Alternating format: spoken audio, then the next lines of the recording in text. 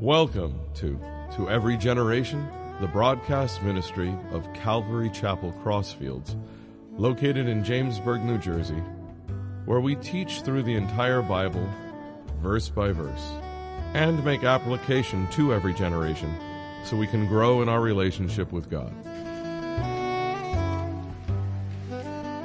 This morning we're going to be in Isaiah 64 in the Old Testament. And the last time the message was titled, God's Immutability Gives Hope. So immutability means God can't change. He's perfect. He can't get any better than he is. So we can change, but he can't. But that gives us hope. When we looked at the context of the Israelites, they saw what happened in Egypt. They saw God's mercy and grace. And no matter what the Israelites were going through in the Old Testament, because we are in the Old Testament this morning, they could look back at God's goodness, the fact that he's unchanging, and they received hope from that. But we also, in this age that we're in, we can look at how God treated believers all throughout the generations, all throughout the Scripture, Old Testament, New Testament, and we also can receive hope from that. That God, people do this. You ever have somebody maybe a best friend, and they like you for years, and all of a sudden they turn on you. And you're like, why did they do that? You know what I'm saying? But God can't do that. That's not his nature. So that's a blessing for us. Today the message is titled Struggling in Prayer. And I do try to take the titles and kind of look at the chapter and give I tell you, one of the more difficult things I have to do is to come up with a title that kind of encompasses the whole chapter. But struggling in prayer. Well, we know that the Israelites, contextually, were struggling. We're going to go through contextual issues. We don't want to be insular. We want to look at what was God saying in that particular time period. But we also want to look at what is God saying today. And we can also, because of his immutability, see that when we're struggling in prayer, God is there for us. This is really where I guess you would say the rubber meets the road. When you go to a Bible-believing church, and the church is not talking about everything but God's Word, if you're there for a while, what you start to do is you start to gather information about God's Word. You hide it in your heart. So when you go through difficult times, you can take different parts of the Scripture and apply it. So you might have come here this morning and you're struggling with something. And you could look through the different scriptures as you get to know it. Is this a Hebrews 12 type of situation where God disciplines those that he loves? Something going on that God's trying to get our attention. Is this a Job 1 sort of situation where it will pass, it's a rough time, but it also reveals our faithfulness to God? Is this a Luke 18 type of situation with Jesus' parable of the persistent widow, constantly praying?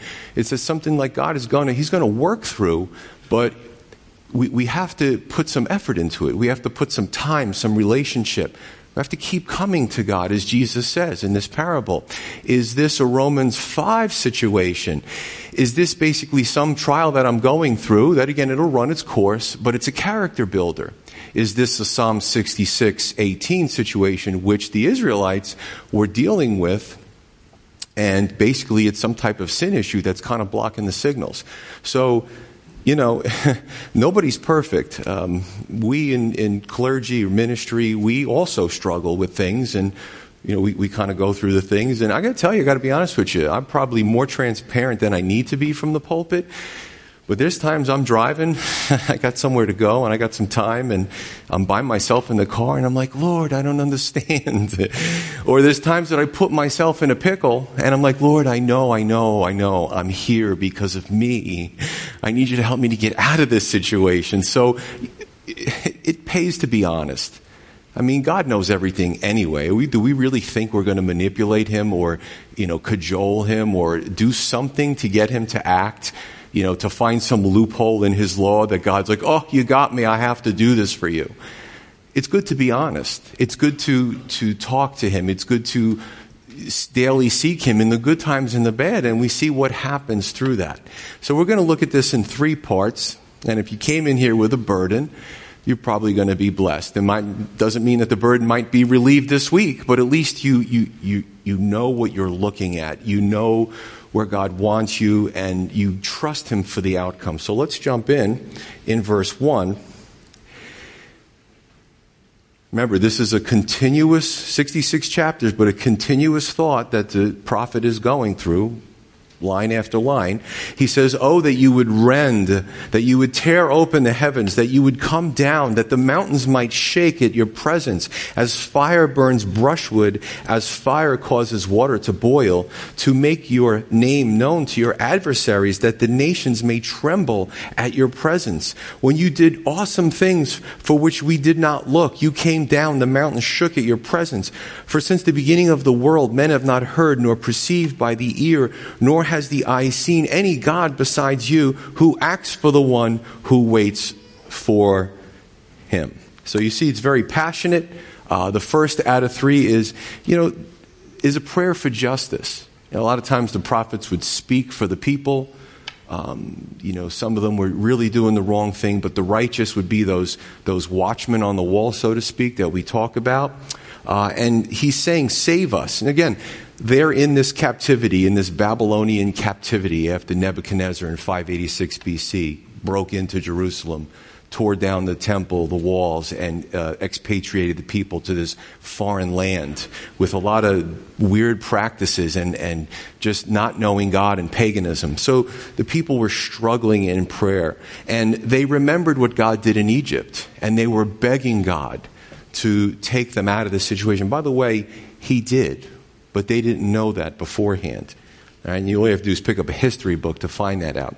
He says, the mountains shook at your presence. Again, the children of Israel had a rich history with their God, and they saw some amazing things. Actually, if you would turn with me to Exodus 19, in the Old Testament, Exodus 19:16, and he wants the people to, during the wilderness wandering, he wants the people to consecrate themselves. They're assembling before their God, and this is what happens in verse 16. It says, then it came to pass on the third day in the morning that there were thunderings and lightnings and a thick cloud on the mountain, and the sound of the trumpet was very loud, so that all the people who were in the camp trembled. And Moses brought the people out of the camp to meet with God, and they stood at the foot of the mountain. Now Mount Sinai was completely in smoke, because the Lord descended upon it in fire. Its smoke ascended like the smoke of a furnace, and the whole mountain quaked greatly. And when the blast of the trumpet sounded long and became louder and louder, Moses spoke, and God answered him by voice. Amen. Pretty exciting. They remembered that. And they're like, we're in Babylon. This place is really decadent. Help us, Lord. And he did, but it didn't happen right away. Verse 4, he says, there is no God besides you. And basically, God, you bless the one who patiently waits for you. And sometimes the waiting is the most difficult thing that we have to deal with, because we want to take matters into our own hands. But there's sometimes that we have to give it up to God and just be patient with him and see how he works that situation out. God responds and blesses those that patiently wait on him. Do we? Now, there's some caveats here.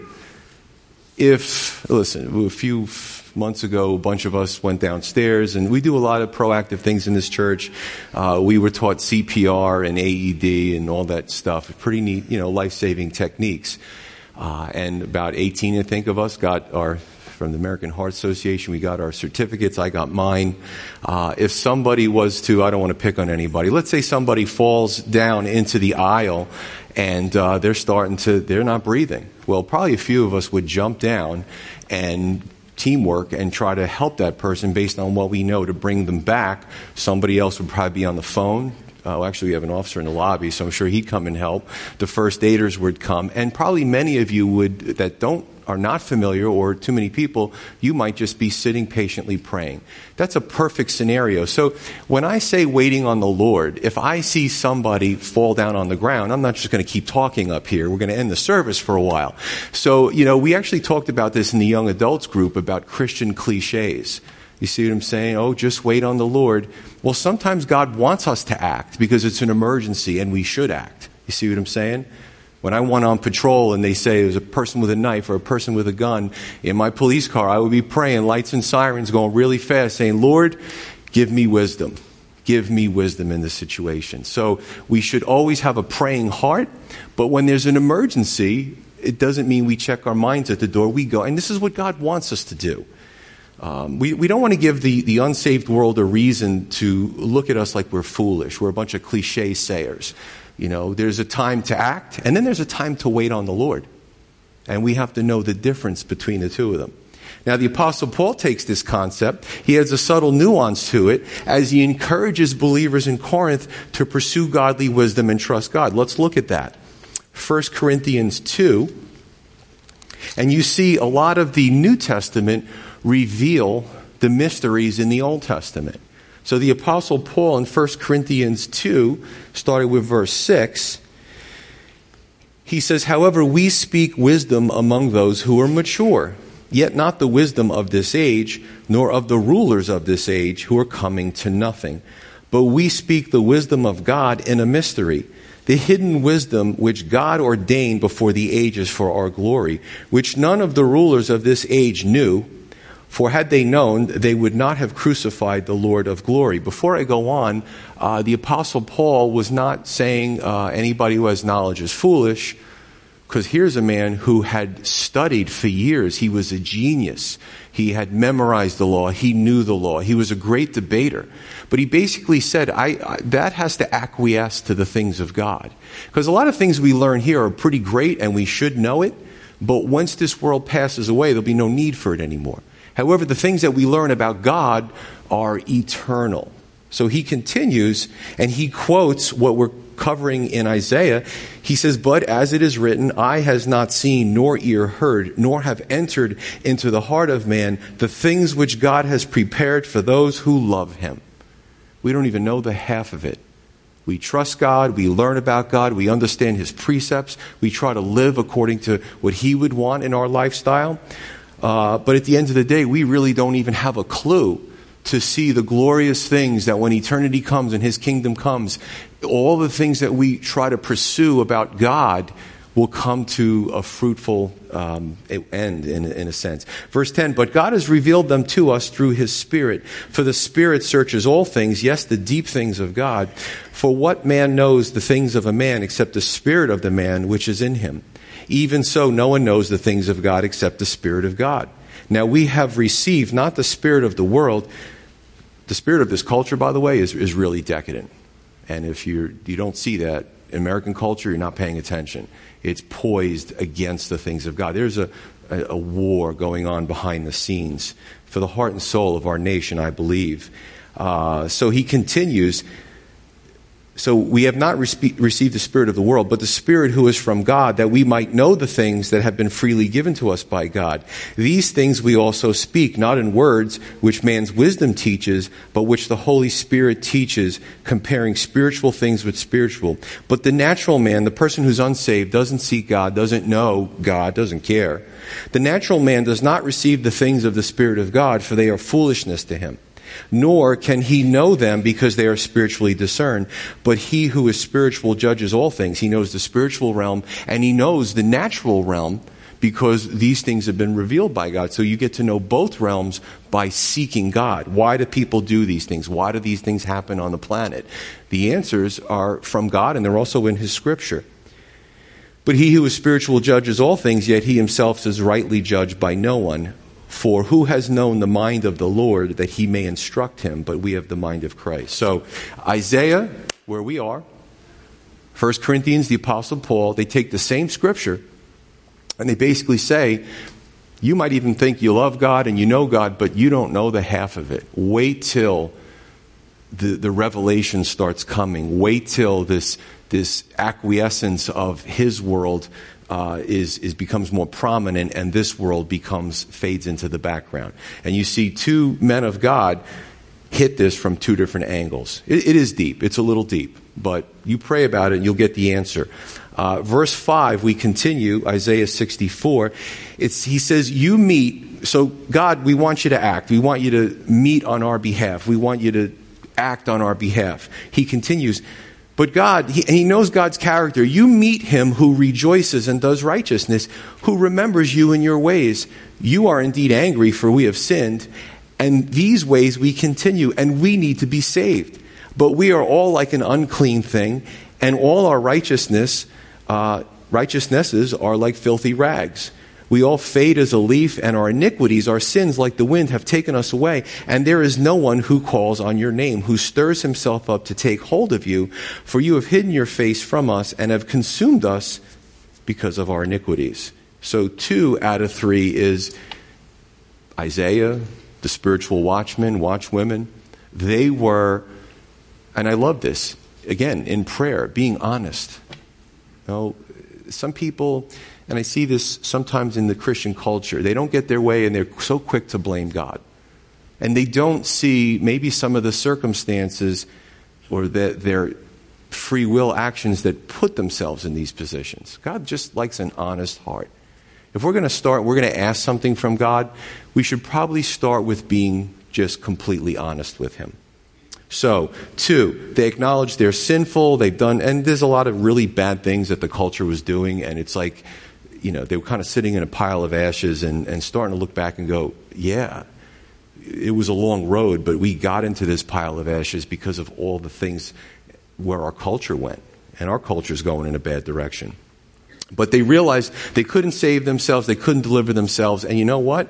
We're going to key in onto this because it's a big misconception that they knew that good works couldn't save them. We'll get to that. Verse 5, he says, you meet him or her, or you respond to him or her who rejoices and does righteousness. What does that mean? So we rejoice, we joy in God. And folks, the sign of a mature Christian is even when we're in a difficult, dark time and we don't understand why, that we still give God the glory. Because you'll hear it. Satan will use other people around us that are not spiritual people, and they'll say things like, well, where is your God now? And I've heard this, and I've heard a lot of people tell me that they've heard it. It's like the same line, like everybody goes to this class, how to make a Christian feel worse when they're struggling, you know what I'm saying? You know, where is your God? I was, oh my goodness, how many times do I have to hear this? But even when we're not getting our answer, or we're not getting it the way we would prefer it, we still have to give God glory. Because he knows best. Honestly, if we're going to start as Christians trashing his decisions, then we should sign up for God. Put your resume in. Let's see if you can run the world and creation. That's hubris. We can't. So we rejoice in the Lord. But the person also does righteousness. And that doesn't mean they're perfect or sinless. It means they try as best they can to walk close with the Lord as possible. Their desire is to please him with their lifestyle. Do we? Or even, is it a desire? You might say, Pastor Joe, right now I'm going through something and I'm not in a good place. And that's great. That's freeing. That's honest. But it is the desire to get back with God and to get right with God. You see what I'm saying? God is not looking for perfection because we can't be perfect. The only time we do things that are really amazing is really with his power and his strength. So again, that's the caveat. We can't be perfect. The other caveat is that we shouldn't look for a formula to get our prayers answered. And you see in some denominations, if you say this, if you say it this many times, if you do this, then God is surely going to act in your favor. Is that true? Is that reflective of the Scripture? It's not. What are we, taking God's sovereignty away from him and taking it for ourselves? He's the boss. But he loves us. He's merciful to us. He hears our cries, right? And it's interesting, as you go through these chapters, you start to see this relationship. Where are we and where is he? And how are we interacting? Struggling through prayer, right? James 5:16b, it says, the effective, fervent prayer of a righteous person avails much. This describes somebody, the effective, fervent prayer of a righteous person. Again, not a sinless person. That person does not exist. Only one person existed like that, and he was fully man and fully God, and that's why he was the way he was. But this describes somebody close to God, and that can be everybody here. As close to God as you can possibly get as a sinner. I'm a sinner. I want to be as close to him as I can possibly get. And I'll have less of those prayers where I put myself in a position and I'm asking him to bail me out. So, it's just, you live and you learn. That's what, with age comes wisdom. Maturity in Christ comes wisdom, right? Here's another thing that's fascinating is that the person who's close to God understands when he says no. Now think about that for a moment. As we get closer to God, as we're really in sync with our Lord, when he says no in prayer, and we abandon the idea because we realize, you know what, he knows I have to trust him.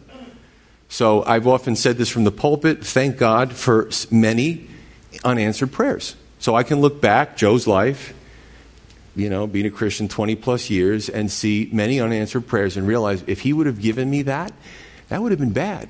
He knew better. And I only can see that in hindsight, right? Some are mysteries why some prayers were answered, and I guess when I get to heaven, either he'll tell me or it really won't matter at that point. So, part of it's got to be faith. So, it's good stuff. He continues on. Basically, if I take the pieces from here, he says, we sinned. We know that you were angry about that. We need to be saved. And this is repentance. This is a correct attitude regarding our place and God's place. We live in a culture where nobody's ever wrong. And that's why there's so many lawsuits and so many court cases, and you got to keep hiring more judges and more lawyers. They say that there's one lawyer for every 3 people in New Jersey. Very litigious. Nobody can just say, you know what, I was wrong. I give up. I'm not going to fight you. I'm not going to sue you. But this is our society. Everybody's led to believe that they're right. So of course, when there's a conflict, well, let's go to the courts. Let's go to the police. Let's go to mediators. Do we ever say that we're wrong and just kind of give it up and say, hey, I'm sorry? So it's just a healthy way to look at ourselves and look at God. Verse 6, he says that sin makes us like an unclean thing. Now, if you were unclean and there were various ways that you could do things to defile yourself, in the Old Testament, you would have to take a little bit of a hiatus or a suspension from going up to the temple, offering certain sacrifices until you could make things right. But he also says our righteousness is like filthy rags. Okay, this is a little graphic, little disclaimer beforehand. The translation for now check this out, the best that we can do. This really applies a lot to self-righteous people. You ever meet somebody that, I don't know, maybe they're a churchy person and they're just same thing. They're never wrong. They're always right. Their ways are better than yours. They look down on you. You should be more like me because I know everything. That's called self-righteousness.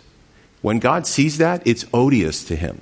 It smells. It's not, But he says that our righteousness, it can't save us. It's like filthy rags. Now, this can mean, translation, either menstrual rags that they used, or even for a man, a bodily discharge or a wound that's oozing onto a fabric that after you take it off for a while, it smells, it's dirty, and you want to burn it.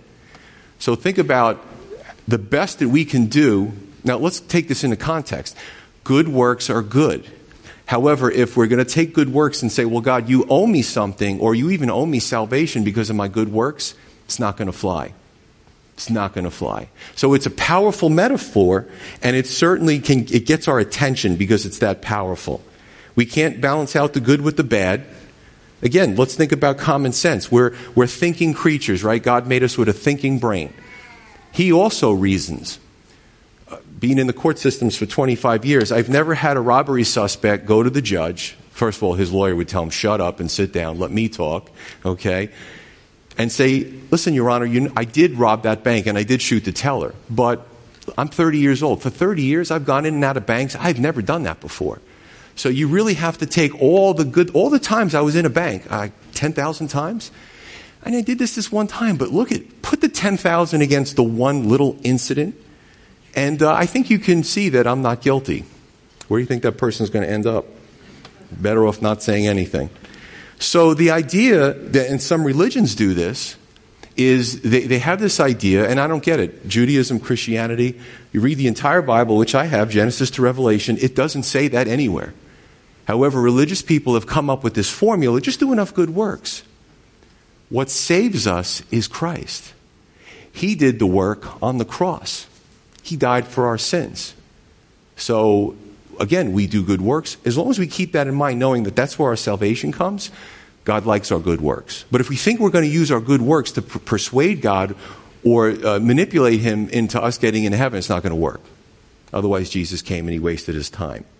So I just want to read the shepherd's notes on this subject. So you like the shepherd notes, okay.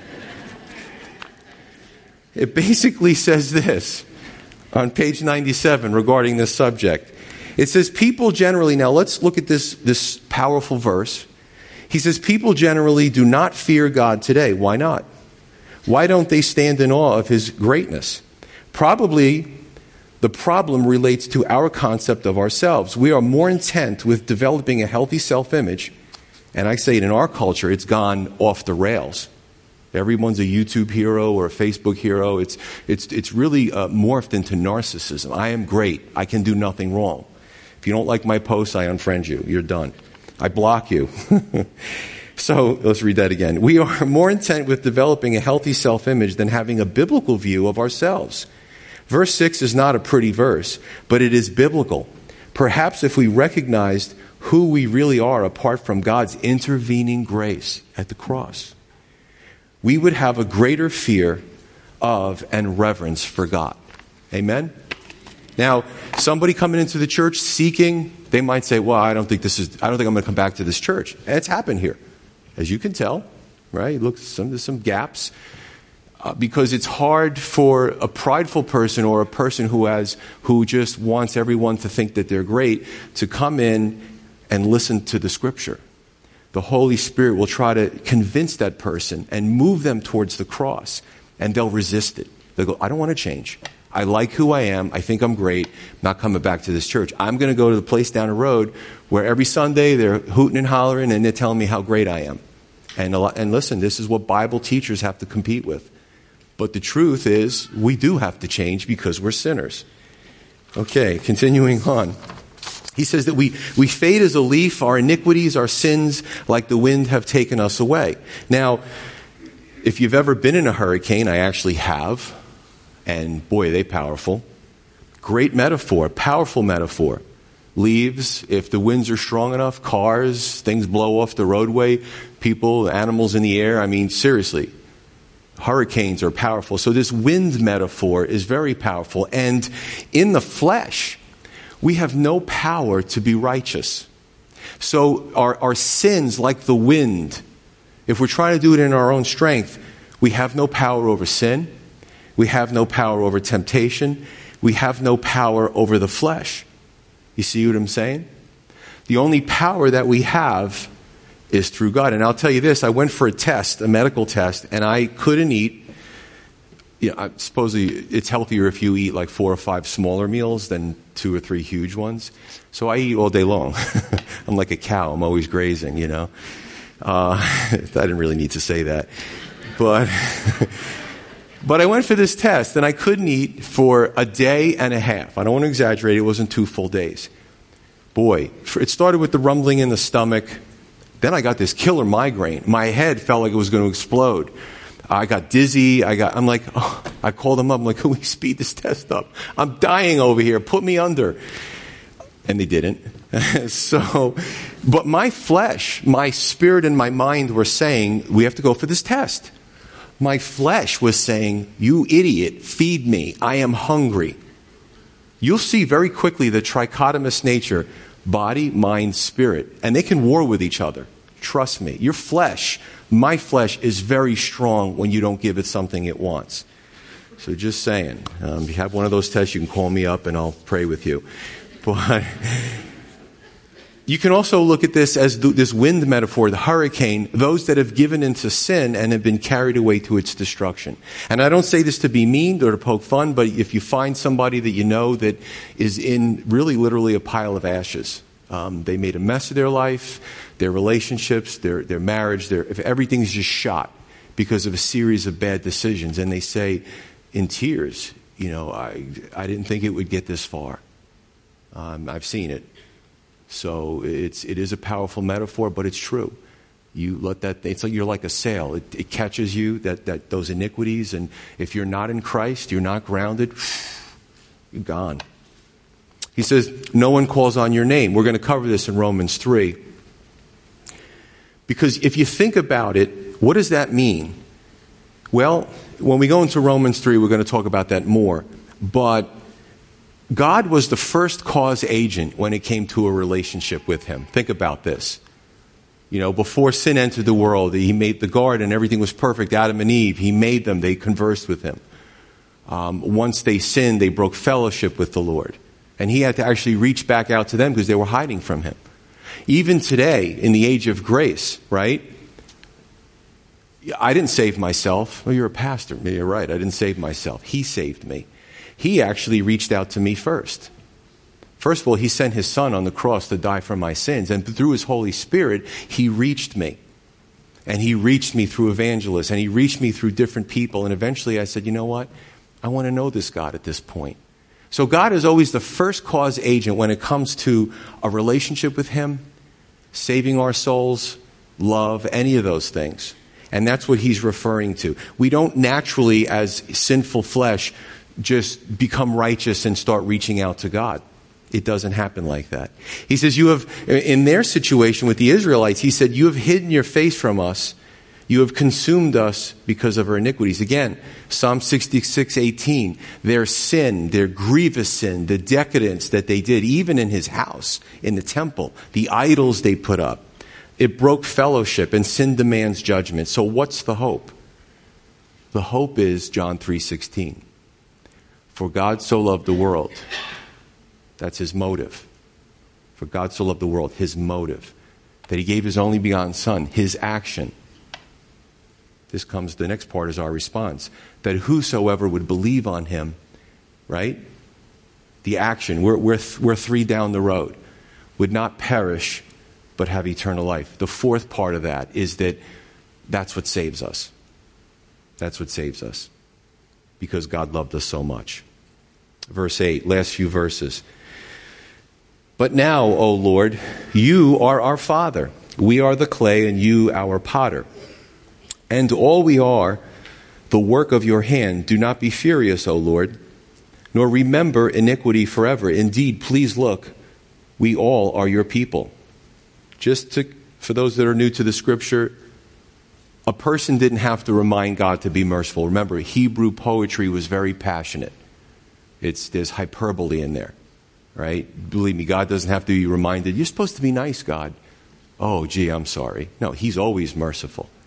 But this is the plea of the prophet and the people to God, and we're going to talk about the punishment. Your holy cities are a wilderness. Babylonians destroyed it in 586 BC. Zion is a wilderness. Jerusalem is a desolation. People were expatriated to Babylonia. Our holy and beautiful temple, where our fathers praised you, is burned with fire, literally. And all our pleasant things are laid waste. Will you restrain yourself because of these things, O Lord? Will you hold your peace and afflict us severely? So 3 out of 3 is the right conclusion. And a plea for God's mercy based on his goodness. Now, let me address the temple thing first, and then we'll move towards a conclusion here. Verses 10 through 11, again, history will tell us the ruins and the wreckage of what the Babylonians under Nebuchadnezzar did in Jerusalem, the mess they made. It's not like the Geneva Convention today. They were cruel, they were heartless, and they just left the place a mess. They looted the temple, then they burned it to the ground. And to the Jewish people, there was a spiritual significance here. But you know what they found? That even without the temple, God still wanted a relationship with us. See, now this is the thing. And we see this sadly in some sects of Christianity, where God establishes something good, even the church. And then people over many years almost idolize it or worship it. If you're new to the scripture, this building is not the church. If every one of you left, this would be a building on Half Acre Road. The church, according to the scripture, is the people that comprise the organization known as the church. But some, and even the horror movies, the demons chasing you got to get into the church building. Well, Christ said that if you're filled with the Holy Spirit and you're a believer, you can rebuke that demon and it can't enter you. But this is Hollywood. You see what I'm saying? Well, I got to get sanctuary. I got to get to the altar. That's movies. That's Hollywood. They don't know anything about the Bible. You see what I'm saying? So what the people started to do, and it was very interesting, the ruination of the temple system had a side effect of getting the people to understand, you look to Jerusalem, there's nothing there, but God's still there. you can still have a daily relationship with your God, your Father. He says, you are our Father. Pretty neat stuff. No object, no priest, no pastor, no rabbi. They can never take the place of God. We're just here to facilitate people getting closer to God. You know, we're all part of the same church organization. Important things here. He says, verse 12, will you punish us forever? Will you eventually act on our behalf? Now, sin will separate us from God, but the punishment also has to fit the crime. Now, this is another thing, and this is why we do the Q&A on Wednesday nights and stuff, because people have a lot of questions. And some of them are simple doctrinal questions that no one ever answered for them before. Believe me, I grew up in a denomination, I really didn't know Jesus, even though I wore a crucifix around my neck. You didn't ask questions, and your questions weren't entertained. It's just the way it was. So that's why we try to get those questions answered. So, Pastor Joe, I don't understand. There's some sins that God hates more than others, yes. But all sin is the same, yes. Watch the dichotomy here. All sin is the same in the fact that all it takes is one sin to separate us from God. Well, we probably did that when we were 3 years old, okay? We leave our mother's womb, we're born in the flesh, we sin. So there's no hope.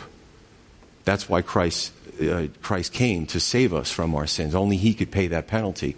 Okay, all sin separates us from God, yes. However, Christ is that bridge that fixes that situation. Next point, the punishment fits the crime. If you look at the Old Testament, there was capital punishment. For some of the grievous crimes, there was capital punishment. But for some of the minor crimes, there wasn't. So God had a proportional system of justice. So yes, all sin separates us from us. In the same sense, it's all the same. However, God is a merciful God, and there's proportionality to His law. When you start to think about this, it all makes sense. Perfect sense. The problem is when you find a false teacher or you don't get your questions answered and you get confused. But all the answers are right here in the Scripture. I love logic. I love debate. I love apologetics. To me, it's a lot of fun because I'm dealing with a system that works every time, you know? Verse 8, you are our Father, mercy, endearment, relationship. Father, you know best. As our Creator, you guide us and you mold us. We are the clay and you are the potter. Jeremiah 18, that's powerful. So that's a companion scripture about God being the potter on the potter's wheel and fashioning the clay. If you ever watched a potter, if that clay could talk, it would probably be like, ow, oh, man, that really hurt. Oh, you split me in two. Oh, you put me back together. You ever watch a potter? Perfect metaphor. Because when we allow Him, because we have free will, we could do whatever we want. We could rebel against God till our deathbed. Not a smart idea, but we could. When we allow Him to have first place in our life, to have sovereignty, we're like the clay. God's like, you're a lump of clay. I want to put a finish on you. I want to put lines that match. I want to put proportionality into you. I want to make you a beautiful vessel of honor that I can use. Metaphors are powerful. If we go through our whole life and, we just see things through our colored glasses, we're just going to remain that lump. I personally, I'll just be honest with you, I didn't like when He squeezed me and He split me in two and He, speaking metaphorically, it's not fun. But there are things in all of our lives that He has to get out to make us that vessel of honor that He can use. Very, very powerful. We have to give up our sovereignty. Again, it's our choice. And give sovereignty to our Creator and let Him see what He thinks is best for our life. Give Him the reins of our life. And again, I'll be honest with you, it's one of the hardest things to do as a believer. So, we put this all in the context. We don't want to be insular. So we look at the Israelite situation. We look at the context. The Israelites struggled in prayer. Their problems were self-caused. They were in Babylon because they walked away from God. They ran away from God. They said they pretty much didn't want God in their life. And they did it in their own strength, and they couldn't defeat Nebuchadnezzar. They ended up in Babylon. Self-caused. However, God's a merciful God. They asked him to act, and he eventually did act. They worked through their punishment phase. They repented to him. They said that we would change, and you know what? He showed them mercy. Now, I don't know, if you're all here, you're not in Babylon, so you can't definitely make the same parallel there. But we've all struggled in prayer, and we've all had difficulties. I'd be lying to you if I didn't say it happened multiple times. And the question is it, going back to the beginning, is it a Job 1 situation? Is it a Romans 5 situation? Is it a Psalm 66 situation? Is it a Luke 18 situation? And we have to go through prayer and just say to the Lord, I'm seeking you. You've got my attention. Sometimes it's not God at all. Jesus said, in this world, you're going to have trouble. But be of good cheer, I have overcome the world. We're not going to feel that part for a while. Jesus said, I have overcome the world.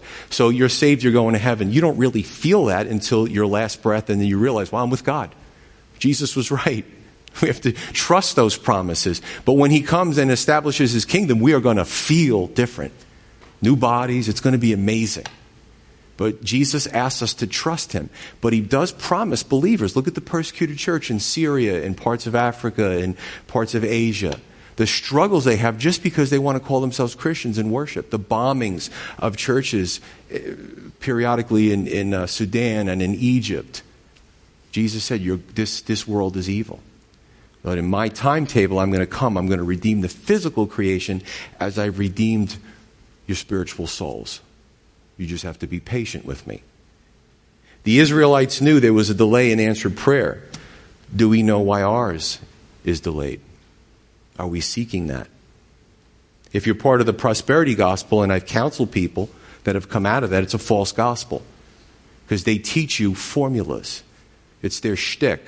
They teach you ways to circumvent God's law or to say certain things that he must act for you. Wow, I wouldn't want to be that preacher. This is God we're talking about, okay? He has control. He understands.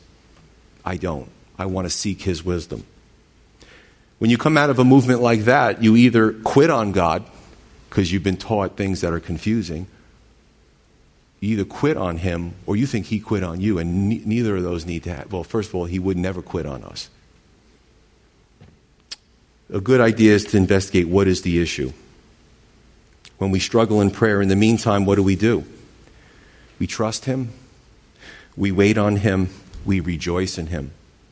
We find good, solid Christian mentors and accountability partners to encourage us and pray for us in our time of difficulty.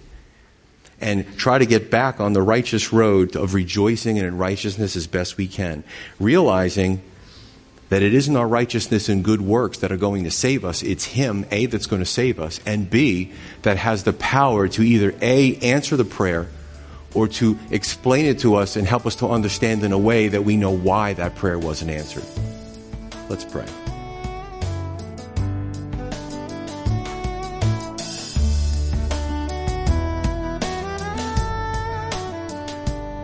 You've been listening to Every Generation from Calvary Chapel Crossfields. We're located at 15 Half Acre Road in Jamesburg, New Jersey.